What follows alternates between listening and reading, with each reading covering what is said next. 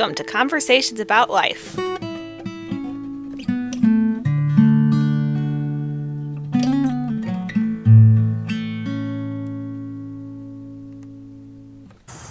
I've been looking forward to talking with you, Mike. Yeah, me too. So I'll introduce you a little bit. You have a family with 6 children, live out here in Jefferson County. And what kind of work do you do? I work in technology. Okay. Right now I'm working at a company in Fenton called Merritt's Global Events. Okay. Part of the big Merritt's company in Fenton. With the downturn in the economy right now, though, I'll be honest, I'm looking around just to kind of see what else is available as well. Okay. But yeah, I've been in the industry for 30 years. Okay. And with technology, what do you mean? Or with computers and coding and stuff like that? Yeah. Okay. I focus mostly on data and analytics now. Okay. So that's been about the last 10 years. Okay. And you go to church out here too? And what's the name of your church? First Baptist Arnold. Is it? Yes, Okay, you're yes. back at First Baptist Arnold. Yes. So that's where we met each other. Right. Yeah, a long time ago, about 95, I believe. So that'd be 25 years ago. Okay. So what moved you to First Baptist Arnold? We had when we talked a long time ago, we had left to go join a small church. Right. Join some leadership over in our area of the county. We knew some people, and they had suggested we come join them. It was kind of in what we were thinking about of a smaller church being more invested in people. And we went, and unfortunately, there was just a little bit of dysfunction there that took its toll over time. And so eventually we left for lack of a better term, for a safe harbor, which we had considered First Baptist Arnold to be a safe harbor. So we went back, and that we've been back for about 7 years there. Okay. Yeah. So we were gone for 6 years, and we've been back now at Arnold for 7 years. Okay. Yeah. So, what else would you say as far as introduction, as far as, Mike Woodward, how would you describe yourself? Yeah, I was thinking when you first talked about having a chat, I was like, I'm about the most boring person you'd ever meet, Will. I don't know. I've often described myself as vanilla. Vanilla ice cream. I'd like to think of myself as a son of my parents. My parents were very... they were about the sweetest people I've ever known. And even I even know their faults, right? But they were what I would aspire to be. So they're kind of my barometer of where, of who I want to be, that type of thing. My parents, my mom passed away about 3 years ago. My dad 4. But they were both very passionate about family, very passionate about their faith, very passionate about the community that we call the church. It was something very important to them. So those values, I think, is who I am today because of that. You have siblings? I do. I have a brother that lives in Eureka and a sister who used to live in Springfield, Illinois. They just moved to Ocean Springs, Mississippi. My brother-in-law is a pastor. Okay. My sister and brother-in-law were missionaries, and they moved back to the States about 4 years ago. Okay. So, yeah. And then your brother is closer then? Yes, my brother he's lived in this area the entire time. So okay. He's got 2 kids, and my sister has 3 kids. Okay. So, so what was your home life like? Everything was centered around church and family. Okay. We went to some local churches here. My parents actually did go through some church trauma as well. They left their primary church for a short time, and then they came back within about 3 years. And then, so anyway, it was basically, we had family. My family's originally from Kentucky, so seemed like we'd drive down every month to go visit family. So very family centered, and very church centered. So everything was, we did some sports, but nothing that took up a ton of time. It was mostly family and church. So you drove to Kentucky monthly, you said? Yeah. Wow. Yeah. That's pretty often. It's about 4 hours away. Okay. It wasn't that bad. Right. But so yeah, I had a good relationship with my cousins growing up, still to this day. So I appreciate that effort they put in. Well, they wanted to go back and see family, so. So did you? It's kind of neat that your parents had such an influence on you, and that you have such high regard for. Well, them. I wish they had more influence on me. Like when you talk about their character or so forth, like what's that like? What were they like? They were both. So my dad has always been gentle, respectful. My mom, growing up, had a little more anxiety. It seemed like as soon as I left the house, all of a sudden she became a very nice person. So I don't know if there's correlation there. Yeah, because my kids would talk about how sweet their Nana was and how much she was just saccharine sweet, right? And I'm like, I just don't remember that woman. But so they believed the best in people. They immediately wanted to seek peace. And those are the those that I struggle with. I don't believe the best in people, and sometimes I don't necessarily want to seek peace. But those are the things I aspire to be. Like I said, my dad's always been gentle. The old adage of, when you have punishment or discipline, where your parent says, well, this is going to hurt me more than it hurts you. Well, with my dad, I actually felt that was actually sincere. He actually meant that before I would get a swat or something, because it bothered him. He was just, like I said, just a very sweet person. And were their relationship with each other good and warm? It was great. It was they were very affectionate. So that was a good template, for my marriage now. My wife is the most important person to me, and I always knew that my mom was the most important to my dad. The same way with my mom back to my dad. So they looked out for each other. They had each other's backs. I don't remember seeing them embarrass each other in front of each other, which every now and then you see people do. So those are those key things were very instrumental in what I wanted to have as a family too. And then their Christian faith, must have been attractive to you and to your sister, to your brother as well? Yep. Okay. Yeah, they lived the faith.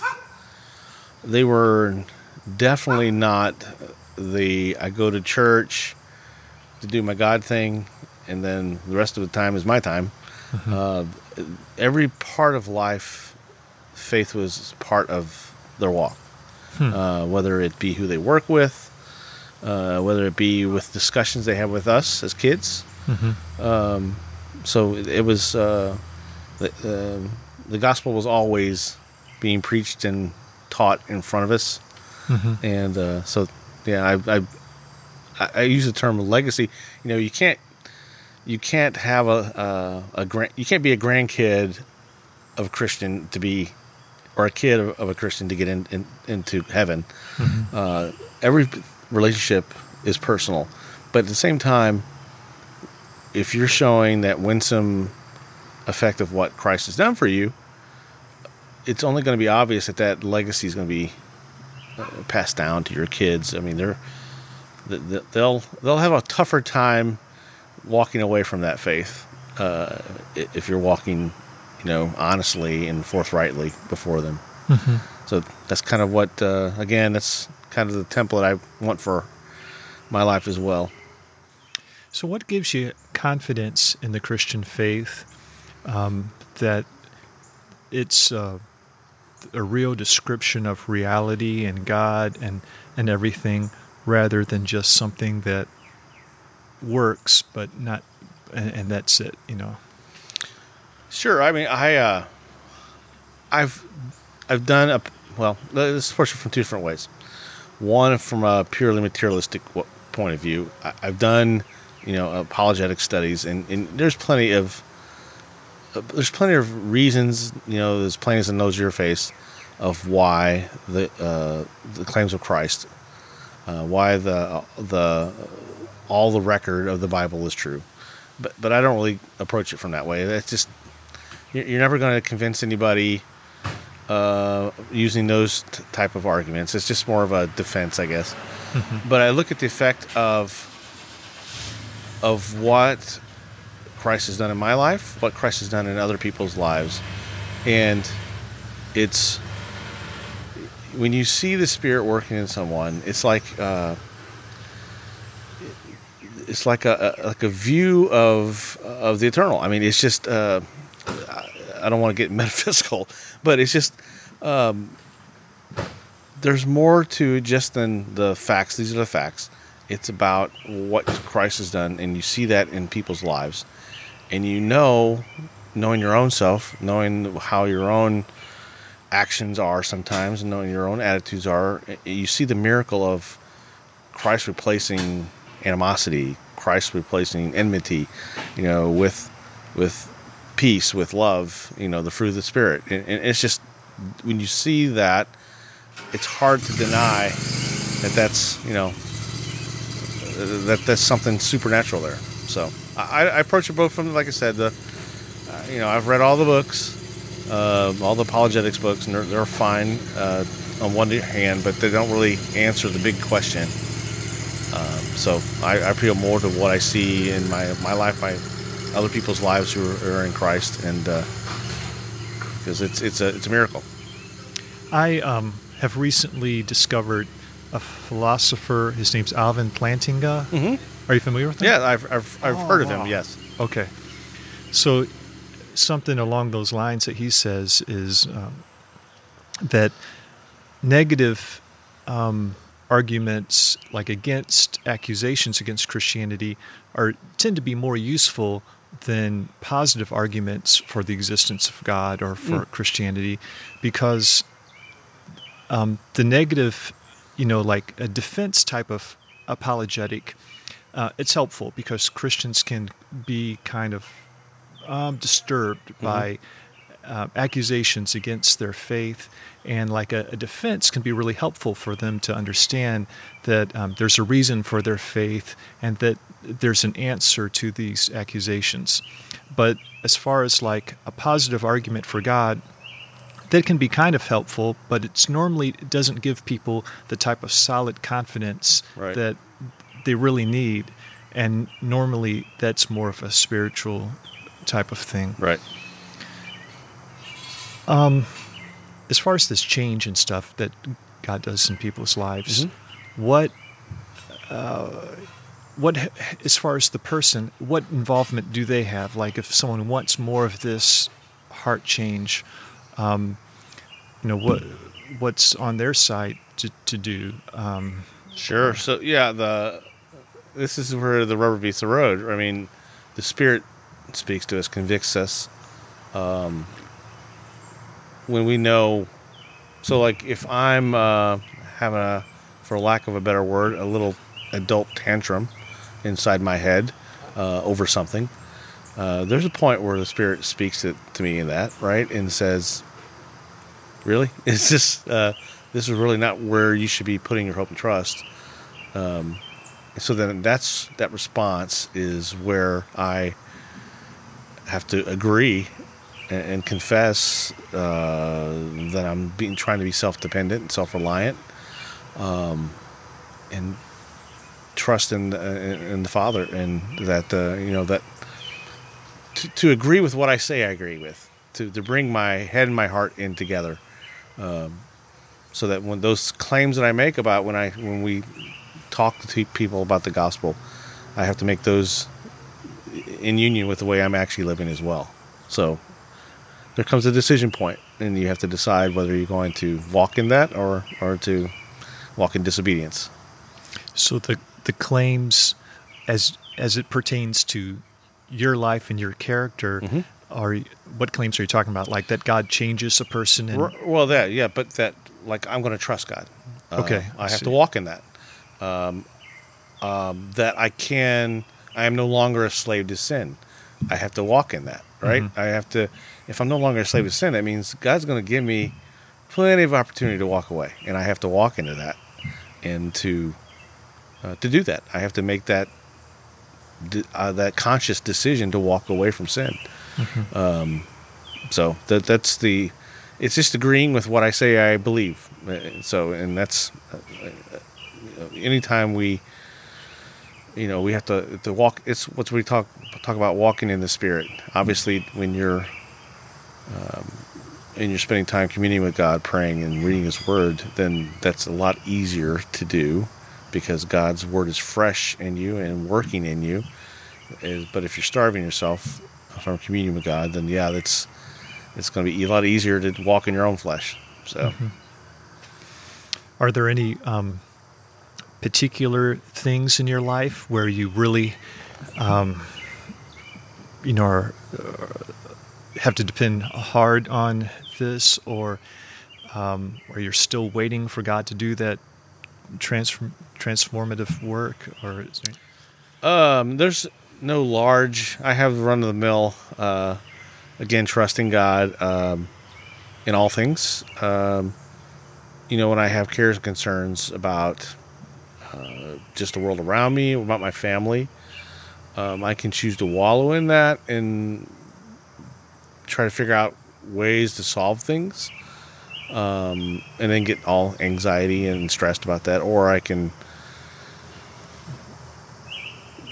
rest in Christ and just trust that He'll lead me where I need to go. And my wife is a lot better at that than I am. Trusting God, she's like, whatever happens in life, we're going to trust God, and so she's an encouragement in that area. But I guess it's a little bit of a control issue with me, control freak type person.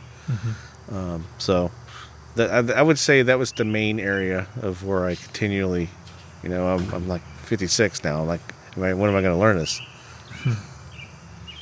Well, what routines do you have in your life or in your family's life or even in your marriage that's helpful for you as far as, walking according to the Spirit and so forth?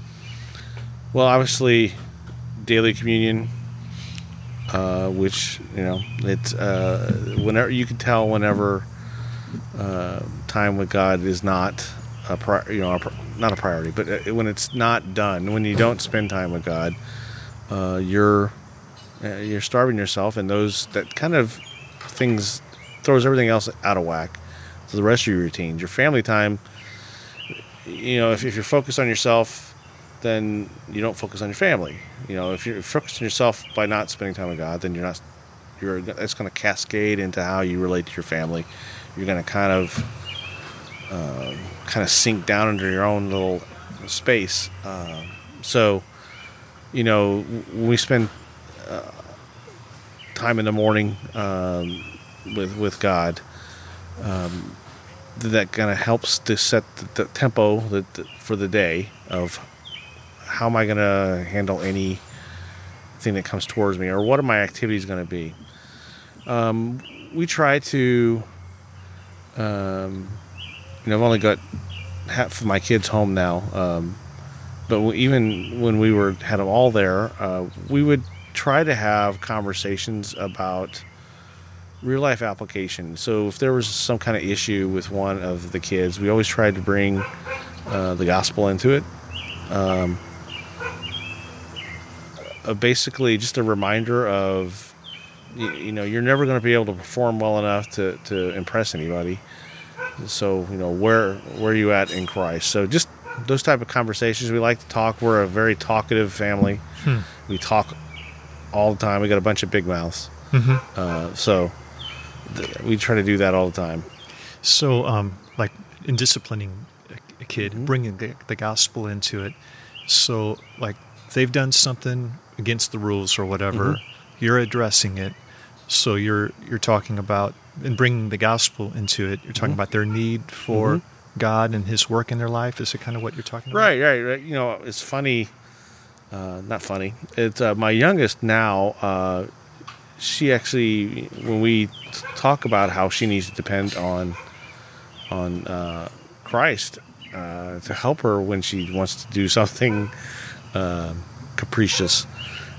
She admits it. She goes, yeah. I mean, she struggles with that, saying, I'm trying. I ask God to help me, and so I mean, I guess just at least having that in the vocabulary of that.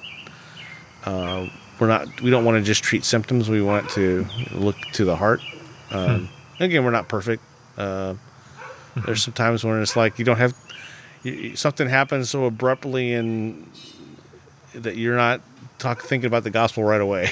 So I don't want to say everything is perfect at our house, but yeah, it's a iterative thing where we try to continually work that into conversations. So to you, it seems that the gospel is more than atonement. Like when I think of gospel, I think of, forgiveness, because Jesus died for our sins. So there's a sacrifice made and we're received and stuff. But it sounds like an emphasis of the gospel that's important to you, and is the change of life that we can now have, and a different way of living than before, as in like you mentioned being a slave to sin, no longer a slave to sin, able to live in a righteous, upright way. So kind of. Yeah. So I don't, the word gospel, unfortunately, has gotten broad use where you slap the word gospel on anything. But what I mean by that is I guess the implications of what Christ has done. So I believe if there's no change, then there's no change. I mean, if nothing has happened with what Christ has done for you, if there's been no supernatural exchange, then there's not going to be any evidence of that in the way I live. So, I've been a firm proponent of working out my salvation, and I talk to my kids all the time. I push on that. Just to make their salvation is sure. I mean, I grew up in a church that, focused on, they have revivalist tendencies. They focused on you going up to the front, making a decision. So when I was 7, I did something and went up to the front of the church. I don't remember being clear about it. I got a little pamphlet or something, and then I was baptized, and that was that, and didn't really understand too much about it. So it wasn't until I was in my teens when I actually understood my state and was overwhelmed with my state. Spent a couple of years just turmoil, couldn't sleep at times of where I was in relationship with God, and then finally I realized I never had received salvation. So when I was 15, that's when I came to Christ. And it's interesting. So I've always had a little bit of a concern about that with my own kids. Because a couple of my kids came to Christ early. But since that time, I've had 2 that have come back as adults and made decisions for Christ. My oldest son, and then my daughter as well. So and it was really weird because when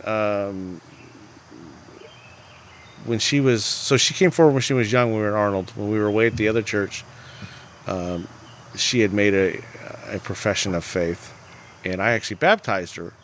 But then when we went back to Arnold, so in the last couple of years, she actually said that she'd never really placed her faith in Christ, that she was, you can discuss, well, maybe she did and just is confused, or, but she's clear now. So again, that's the whole concept of working out your salvation, to make it sure that not that you're proving anything, but that you know what you're putting your trust in. So I've always tried to have those conversations, kind of blunt conversations with my kids. So, well, here's something that, just a thought that came up. So we're talking about the change that God makes, where we no longer a slave to sin, but can live uprightly. What about non-Christian people who just seem just pretty like good, sincere? I've been meeting with a group of men. They're a meetup group.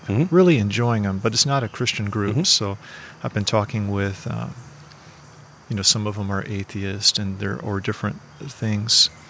But, I do see like sincere, what appears to me anyway,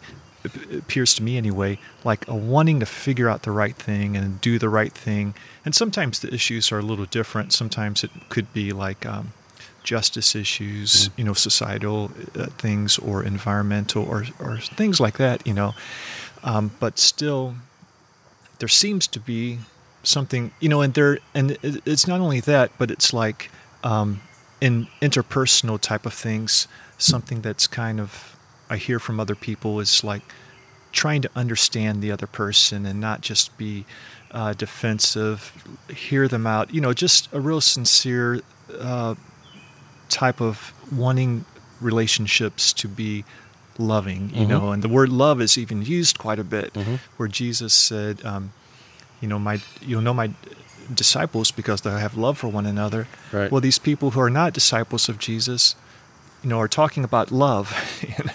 So do you have any thoughts about that? Anyway, so that kind of brings in a little bit of confusion in there for me. Sure. Well, first off, I think the church has been guilty of equating faith in Christ as goodness. When I say the church, I don't mean everyone, right? But when you think, a lot of people view what Christ has done to them as, well, I don't want to say a lot of people. If you view what Christ has done to you as a transactional of God has turned me from a bad person into a good person, if that's how you view your salvation, then what you're saying is there are no other atheists or whoever they were good people, good and decent people. But we know from experience, I mean, a lot of the nicest people I've ever met are not believers.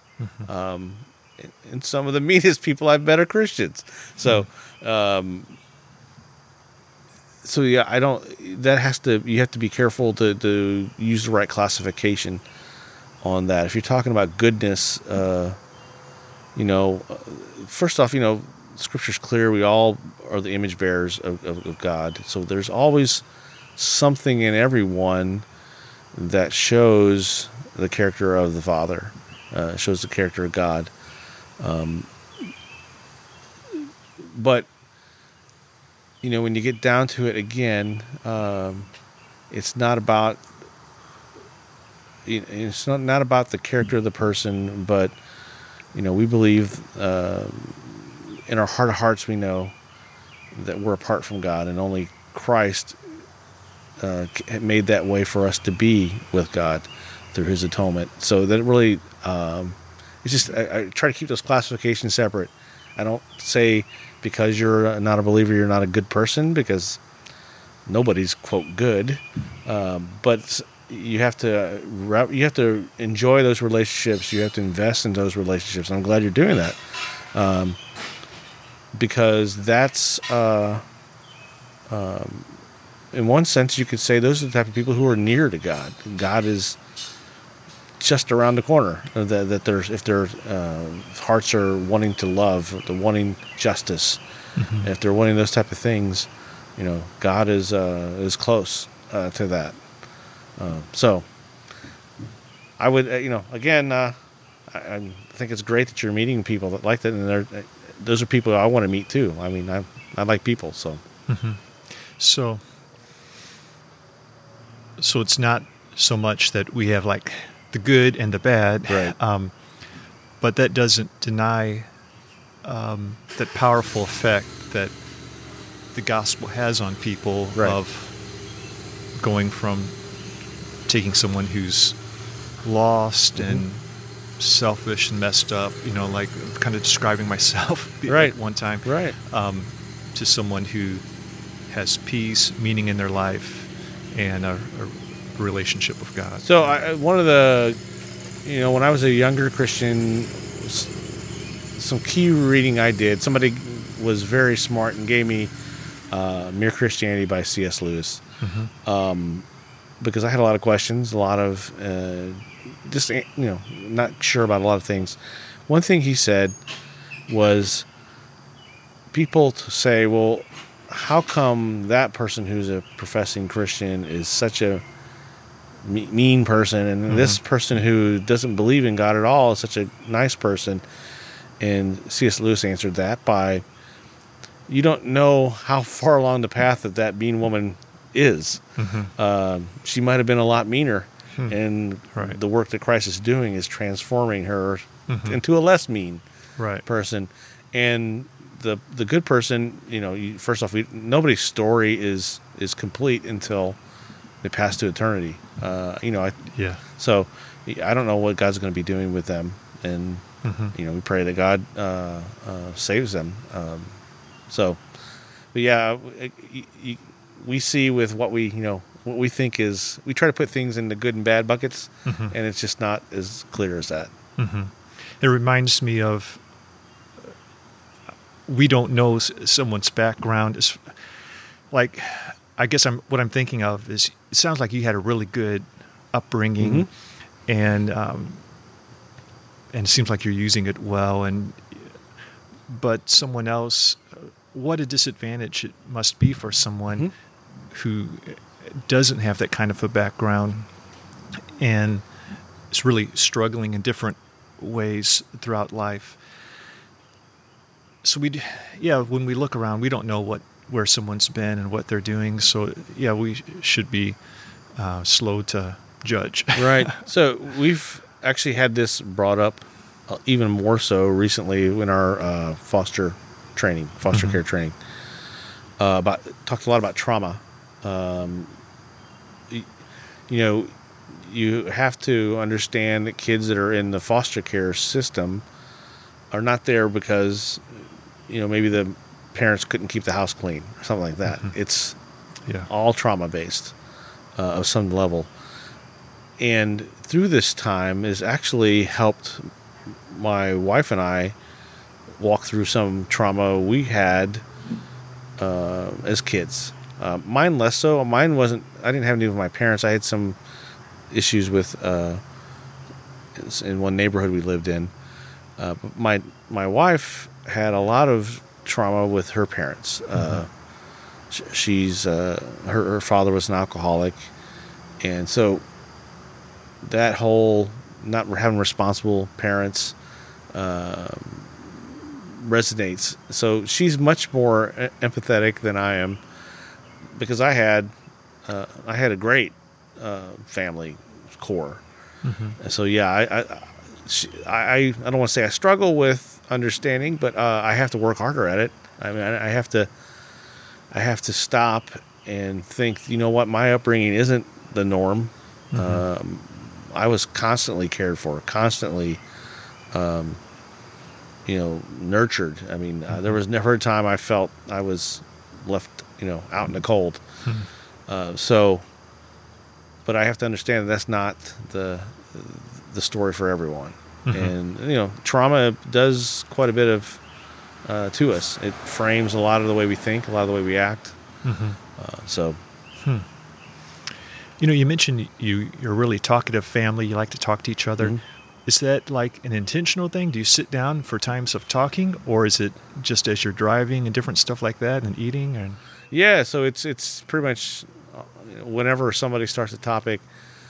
Unfortunately, now a lot of the conversation is based on our current politics, which it's a little fruitless. But yeah, we'll have discussions just about anything, and especially now during this COVID time, we've not been physically back to our church. Mm-hmm. I think we're planning on soon. So we've been watching at home, and so my kids who live away, they actually come over to our house and we watch church together and have brunch or lunch. So anyway, we have conversations after the sermon. So it's kind of interesting. Some of the things you would like to do, and if everything's were normal, you're actually doing now. So it's kind of, maybe those are some disciplines that need to continue after we get back to a more normal state. You mean the discussions? Discussions, right? After sermons or after lessons of any type. My son Billy in his church, they have the church service, with the message. Then afterwards, they break up into little groups and they have discussion groups, kind of, about the message and stuff. I think it's great because you're, if you're engaged and you're chewing on, the Word of God given to you, and it causes some thoughts, and you want to discuss that. You want to think, am I thinking along the right path, or is anybody else thinking like I am on this one? So I think that's a great model to do. So yeah. So you're saying, like, lately discussions have been around politics and it's been kind of fruitless. Like, what do you mean by fruitless? Like, there's no answer to it? Is that what you mean? Or so unfortunately, my children are a lot like me in their politics. I'm probably best identified as a contrarian. I see no good party. There's actually I'm a third party type of person. So if you frame politics into the donkey versus the elephant, I'm not going to kind of be there for you. I mean, because I don't really have a whole lot of trust in either. So that's why it's fruitless, because those are the two. It's as much as I don't want it to be, it's still kind of a binary world. There's Republicans and Democrats view of the world, and so because of that, because my views aren't being my full set of beliefs are not being talked about, then it's fruitless, because I'm either getting half of my beliefs on one side, and then half of stuff I can't stand, and then the same way with the other side. So I'm a conflicted person in the middle, I guess. And unfortunately, I see there's a lot of people like me that, politics used to be, and I don't want to really get too much into politics. I don't put any hope in it. But if you look at American history, politics used to be clustered more towards the middle, the parties. And then we started having the verbiage of, I need somebody to go fight for me. I need to elect somebody who's going to fight for me. So then you start getting people to go there with more warrior mentalities. I'm going to go beat the other guy. You no longer work together. You're trying to beat the other guy. Even if maybe there's a compromise that gets you 80% there, you don't want to do that, because your people who sent you, they want 100% or nothing. So we elect loudmouths, belligerent people, and they start taking their politics, even if maybe they sincerely believe it, maybe they don't, but they start taking their politics out to the opposite poles of each other, because I want to be totally different than the guy I'm trying to beat. So now we have polar politics, where, and I know most people I know who are not 100%, even if they're, I'm more of the conservative bent, but my beliefs do not fit neatly into a package way out on the right. So that's why it's kind of fruitless, because I don't feel I'm being represented, and I don't want to get into the food fight. When we have this political discussion, it's more about we're deconstructing both sides' arguments on things. So, are you all watching or listening to anything that you're commenting on as far as politics? Do you watch the news together or listen to any political podcast or anything? Do watch some news. I know I listen to David French. He's an attorney out of Tennessee.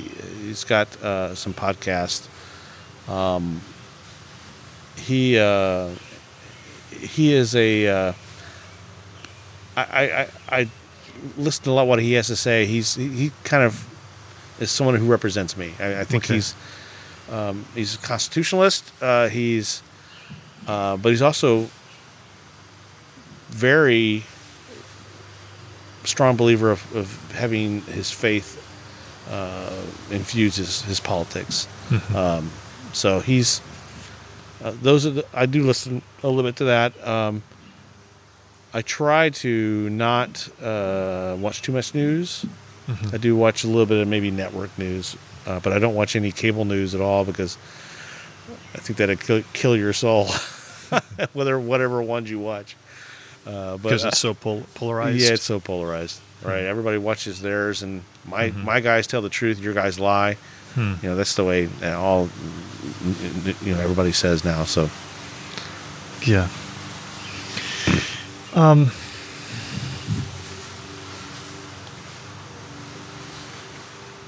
Well, what's been going on lately as far as your time in the Word, the Scriptures? Anything in particular that's just really been on your mind? Yeah. The constant wondering about the way we do church. So, you and I were meeting weekly back, it's been 13 years ago, when we left Arnold. We were discussing then of what did we think church is? What is the community of faith? And is the megachurch model, does it hurt that what we think the family of God is? And so that's some of those conversations we had, and some of the books I was reading at the time caused us to think we wanted to do something different. That's why we left. And then we ran into some dysfunction, and like I said, came back to a safe harbor. But those type of thoughts have always still been there, right? And I've found some, because of COVID, some other people are now having those same questions too.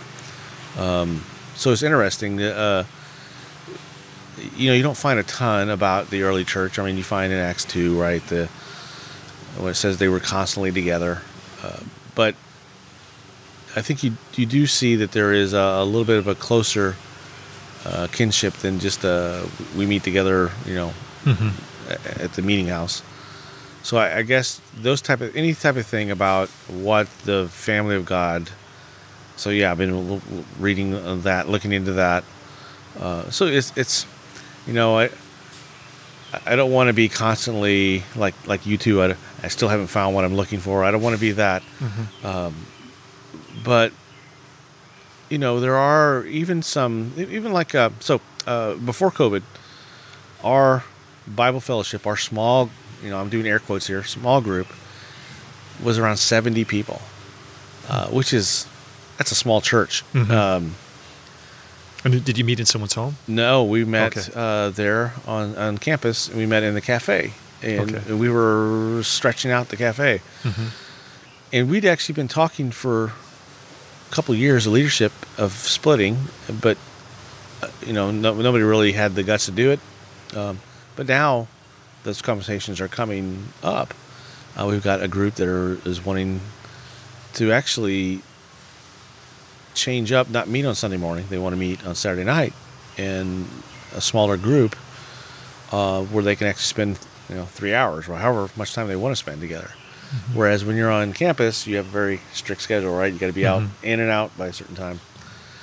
And so we're having those discussions. I've got some people that I've known for 20 years that they're very important to me, and we're all now having those type of discussions about what does it mean to be the church? What does it mean to live together? Or is the Acts 2 church possible?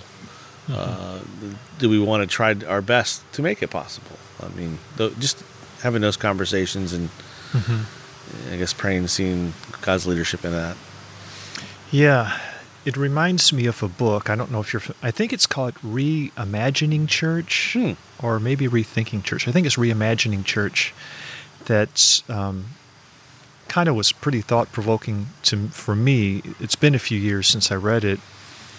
But one of the things that came out of that book, as far as my thoughts, is that it would be so nice if we met with Christians based on geography rather than similar beliefs.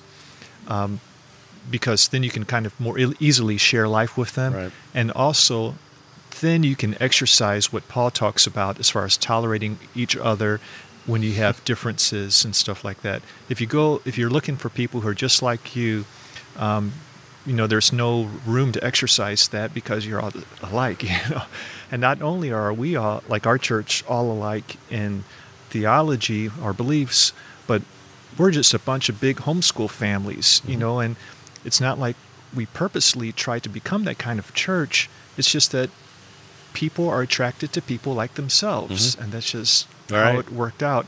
There's another church here in our area that has a ministry for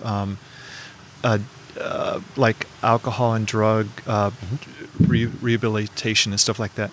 Well, their church tends to be a lot of single people because a lot of people have gone through that. They're not, their families are not intact. Right. So they attract that type of people, and it would be nice if the church, the local church, represented more of what the body of Christ looks like, what the whole universal church looks like, which is not just this type of person or that type of person. And based on geography, it would be like the people up and down my street who are Catholic, Lutheran, whatever. If we have those essentials where we're truly have given our allegiance to the Lord Jesus and our faith is in Him and we're seeking Him, just to meet together and to be able to do that in some way where we are still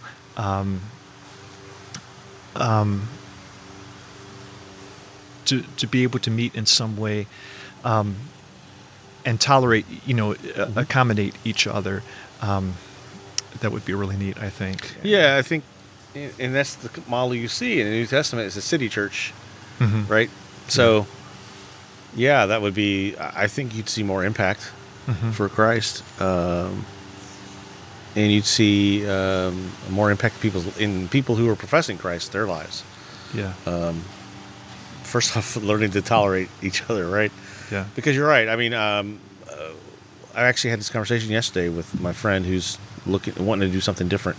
He just had finished reading Letters to the Church by Francis Chan, and he came from Francis Chan came from the mega church model, and now doing house churches. So this is in my front of my friend's mind. But anyway, I was talking about how we're still going to be probably tied to the campus model for now, because I have two. I still have a couple younger. Well, they're 14 and 11. But I don't want to go back and do the 70 people.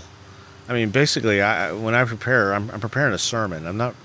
I have to really. Actually, it takes a lot of work to build in dialogue, to build in pauses, to build in structure. To let's have some breakout sessions on this and talk about this. I'm not interested anymore. I'm interested in 12 to 18 people, and then even further, I don't want 12 to 18 people exactly like me. To your point, because it's a little bit of an echo chamber. We don't. I think we don't then understand other people's stories. I mean, I want some. I can't say seniors anymore because I'm starting to become one. But someone who may be a little bit older than me, then some maybe a young family, maybe even we've talked about even teenagers and singles, could be part of a group. So, again, I think that's I probably might need to pick up that book, Reimagining the Church, because that's kind of what my thoughts as well. And also, a place where people are free to express their doubts and beliefs, even if they go contrary to those around them. There are times I've experienced in my life where my thoughts are about this biblical teaching or that. I was just thinking, I'm not sure if that's so biblical, and it was contrary to other people's.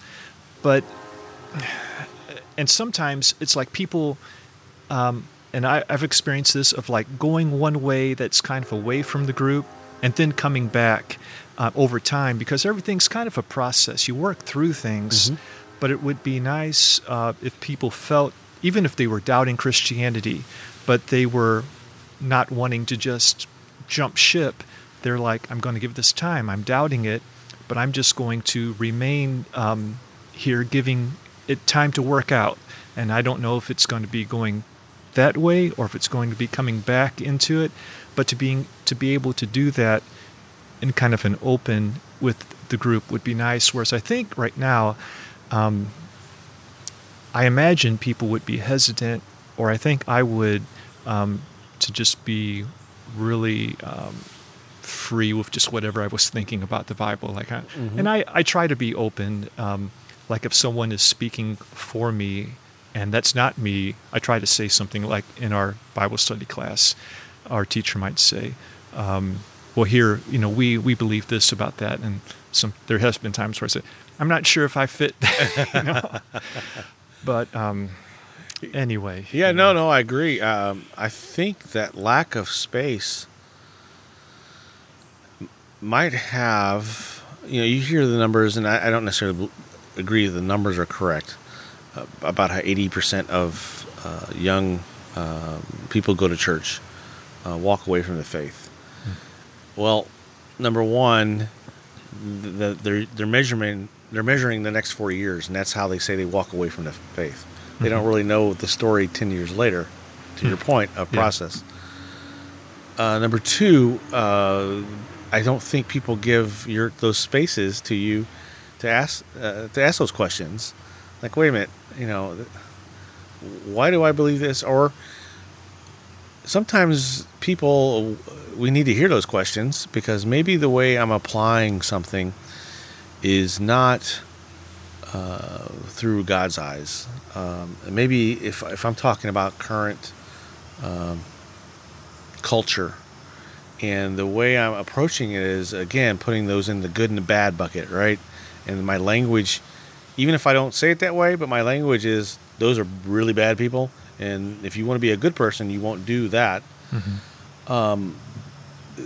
Then if I do that, if I have that, or I can question that, where they can say, you know what, wait a minute, I know this person's a good person, and you talk through that and say, you're right, this person is a good person, is how we measure good. I don't make it us versus them. Then you allow people then to have those doubts. You let them explain what they're going through, and because if you leave all those questions in the dark, right, they're going to just spin around. They're going to take you off and even further until you doubt everything. So that's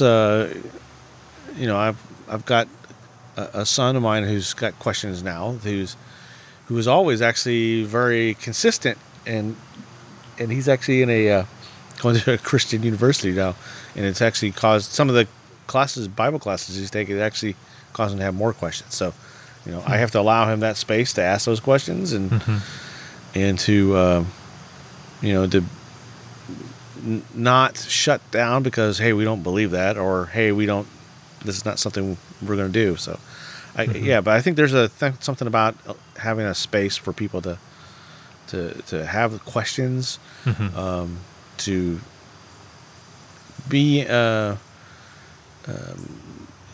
trusted that I'm not acting in bad faith. These are real questions in my mind. You don't need to fix me. You just need to pray for me and allow the Holy Spirit to work in my life. But I do have some questions. So. Right. Yeah. There's a young fella who grew up with my son in the church, and he was going to Bible college or seminary. He wanted to be in the ministry, but he started having questions or like differences of opinion, not really concerning mainstream Christianity, but concerning like more fundamentalist type of things. And he got a lot of pushback from his family. So it ended up being some problems with him. And that kind of pushed him further away. He's an atheist now, and we meet together and talk sometimes. But for him, and I think for a lot of people, when they become like an atheist or something, there's normally a story involved. It's not just analytical, just pure reasoning and story, reasoning and stuff like that. And it's not, I wouldn't want to put on his family the blame or anything like that. But in his explanation, that did kind of push him away. Not that he was having some pushback against Christianity, but just against kind of more of some of the fundamentalist tenets and so forth. That your point about story is dead on. I mean, everybody, there comes a point, and I'll say this is an area I'm struggling with right now. Even when I look at myself, so I'm lumping myself into this where I'm so disappointed in the church. And so then that, I'm so disappointed in myself as well. So I'm not saying just them. I'm saying where you see, again, the lack of radical impact, that you see in Scripture. And so that at that point, you're faced with a crisis of, all right, am I going to continue in that? Am I going to become bitter about that? Because that is a challenge. I mean, of being so disappointed in behaviors, even spoken words of fellow believers of your church or whatever, and family, same thing. And you can have a crisis where you say, I'm going to walk away. I mean, and that might be what this person had is not even necessarily about beliefs, like you said. It's about behavior, about speech, that's said to you. And you start thinking, well, wait a minute. If this is so real, then why am I seeing you not being changed? Right. And I'm not saying this family at all, but I think that's a lot of conversations a lot of kids have. They come to that point of, you talk about the life-changing gospel. I don't see your life changed. So that's the thing that's always been in my with my family has been in my head of I don't want to show a fake gospel to my kids. But at the same time, I'm also disappointed in myself too, because sometimes I see that I don't have the life change I see in Scripture. And so, I mean, I don't want to say it's all everybody else, because I'm looking at myself as well. But if you start thinking, if there's no life change, if there's nothing supernatural, then I can see where you can go down that path of just walking away. I'm reading in Deuteronomy right now, and in reading the Old Testament and just kind of trying to think of the big picture, the main big picture that comes to mind is that these people, the Israelites, they're just supposed to be so different than all the other people groups, that their life is to be centered around their God, and everything they did was supposed to be, show that. And I think it's, we're not them, and our situation is different, but I think it's probably, the same thing. Our lives are supposed to be so centered around our God, and everything that we do, how we do it, and so forth. We probably look a little bit too much like, the American dream type of people, Well, I mean, why was the first 2-3 centuries of the early church, why were they viciously persecuted? I mean, it was because they were different. They didn't. They walked away from the Roman dream, right? And there's just so much intertwined now to your, the American dream, so it's just a very, sometimes it can be a little confusing. You have to really look into what is it I'm holding on to? What is it, what is it that I'm wanting to pursue? And going back to, you talked about what is some, I guess for lack of a better term, besetting sin. And I said mine was trust. I want to control things. I have to be honest and say that there's a part of me wants to keep that American dream, and at whatever cost. I have to keep that in mind, that's in the back of my head, so that when I'm having anxiety, it's about keeping that American dream, keeping what I have. And that's what the American dream is: to get and then keep. So then I have to be aware of that, because that will affect the way I act, the way I think, the way I pray. God promises to be with us. He doesn't promise to have us keep our stuff. When we were meeting back 13 years ago, you really had an emphasis on prayer. I mean, even kind of more toward the end, it seemed like that increased. Where I remember something you talking about, like if time is limited in the morning, instead of like putting the emphasis on reading the Bible, if you just got to choose prayer. Is that so? What impact has prayer made on your life, and do you have any thoughts about? Sure. So I try to do more of a prayer without ceasing. So in a sense of just always being ready to have a posture of prayer. Don't get there all the time, but like, fortunately, through conviction, God has trained me to, whenever I've to feel free to just approach Him. If I'm all of a sudden having a struggle with trust, hey God, I'm going to trust in You, and come what may, I know that You're on Your throne. You're still working in the world around me. I can pause and do that. I can pause and say that, and so a lot of my prayers are more 1 minute, 2 minute prayers, but more of them. But I would like to build more discipline into a more of a longer type of prayer. That's,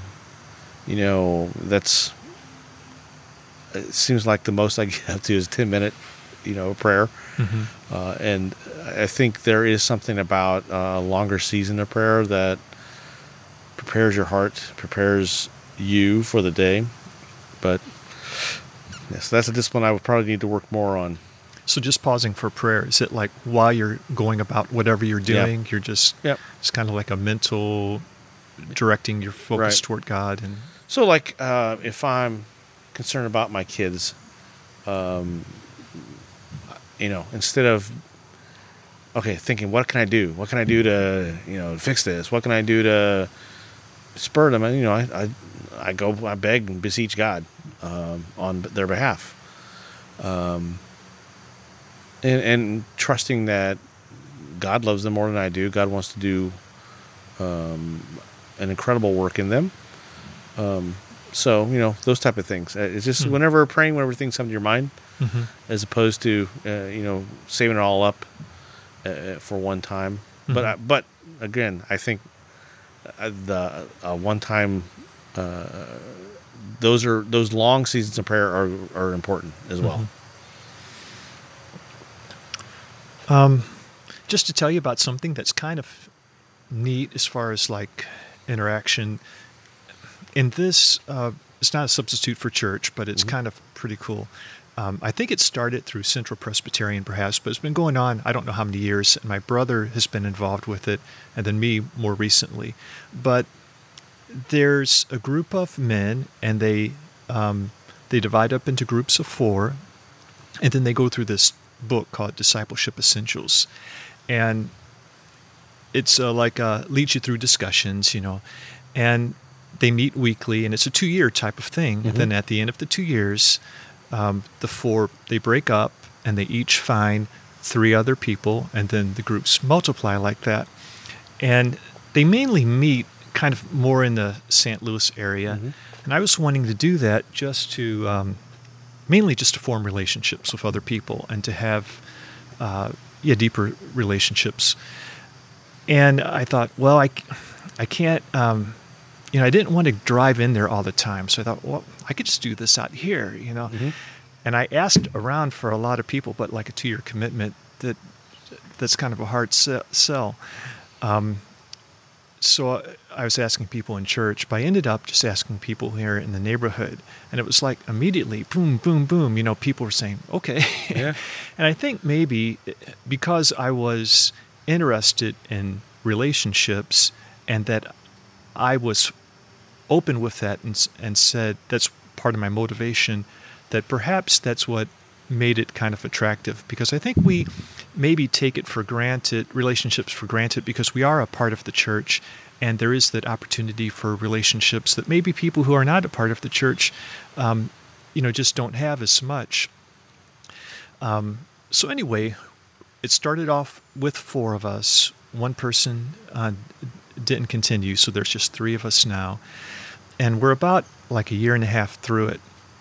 But something about longevity just really, there's just something there. Like after a year and a half, we're just really kind of getting comfortable with each other. And it's getting to be good, and we enjoy it. And one guy, we meet just over here across the street in a neighbor's house. One guy is a Lutheran, one guy is a Roman Catholic, and he drives in. He lives in South County. But it's just kind of, I told my kids, you all could do this, and with a group of people, and then the whole multiplying thing just is pretty neat too, if it continues like that, so. Yeah, that sounds pretty interesting. Yeah. Yeah. But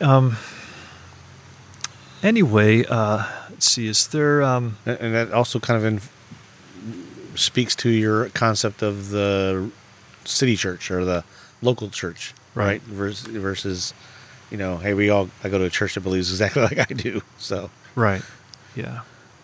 Because I've been involved with other, like BSF, which has multiple... Yeah. That's non-denominational. And you're right, you get the gamut of understandings. Fortunately, they're very text-driven, right? So you can't veer off too much. But no, I think the approach you said of wanting to have relationships, if that's what shows through of, hey, I'm interested in you, then I think that is winsome. I mean, that is what people want to be known. People want to hear their name spoken. I mean, those are all common human things. So I think we short sell that of thinking that everybody wants to be distant. Everybody wants to, keep everybody at arm's length. Mm-hmm. So, yeah, that sounds pretty exciting. Yeah. Well, I was, just thinking about what to ask you, and one of those things was, just to kind of wrap things up, what advice do you have for life? But it sounds like you've kind of that's been kind of coming out throughout the conversation. But just how would you put it in a nutshell?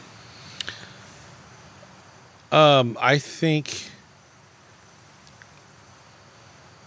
brutal introspection, I think. That's one thing I think we all need to do. And some people are really good at it. Some people are able to think about, why do I think about the things I do? So throughout all we've talked about. A lot of it is just that I'm maybe morbidly introspective, but I'm constantly looking at my own motives, looking at what I believe, why I believe it. I don't take anything for granted. So I think learn to be honest with yourself. That's I talked about my kids about speaking the gospel. I've asked them to be honest with themselves, to not tell me what they think I want to hear. Like, are you walking in Christ? And they'll say, oh yeah, whatever. Be honest. So I think part of that is I want to be honest with myself, and I think it's because a lot of that is based on my early, my fake conversion, if you will, when I was 7, and not really coming to Christ when I was 15. And a lot of it's just my personality. I want to always constantly assess: am I being consistent? Am I being honest? Am I being true? Those are the things I think all of us should be doing more of, because that's one thing I struggle most with. I mean, we get accused of being hypocrites all the time, but unfortunately, we are hypocrites a lot of the time. And that's, I guess my biggest thing is don't be a hypocrite. Honestly assess what you're doing. Assess where you're at in your walk with Christ. Assess where you're at in your walk in life. Mm-hmm. Am I still a mean, nasty person, even though I'm professing Christ? Mm-hmm. Just be honest. Mm-hmm. So. Well, thanks, Mike. It's been really good to had a good time. You. If you use a podcast app like iTunes, please give a review of Conversations About Life.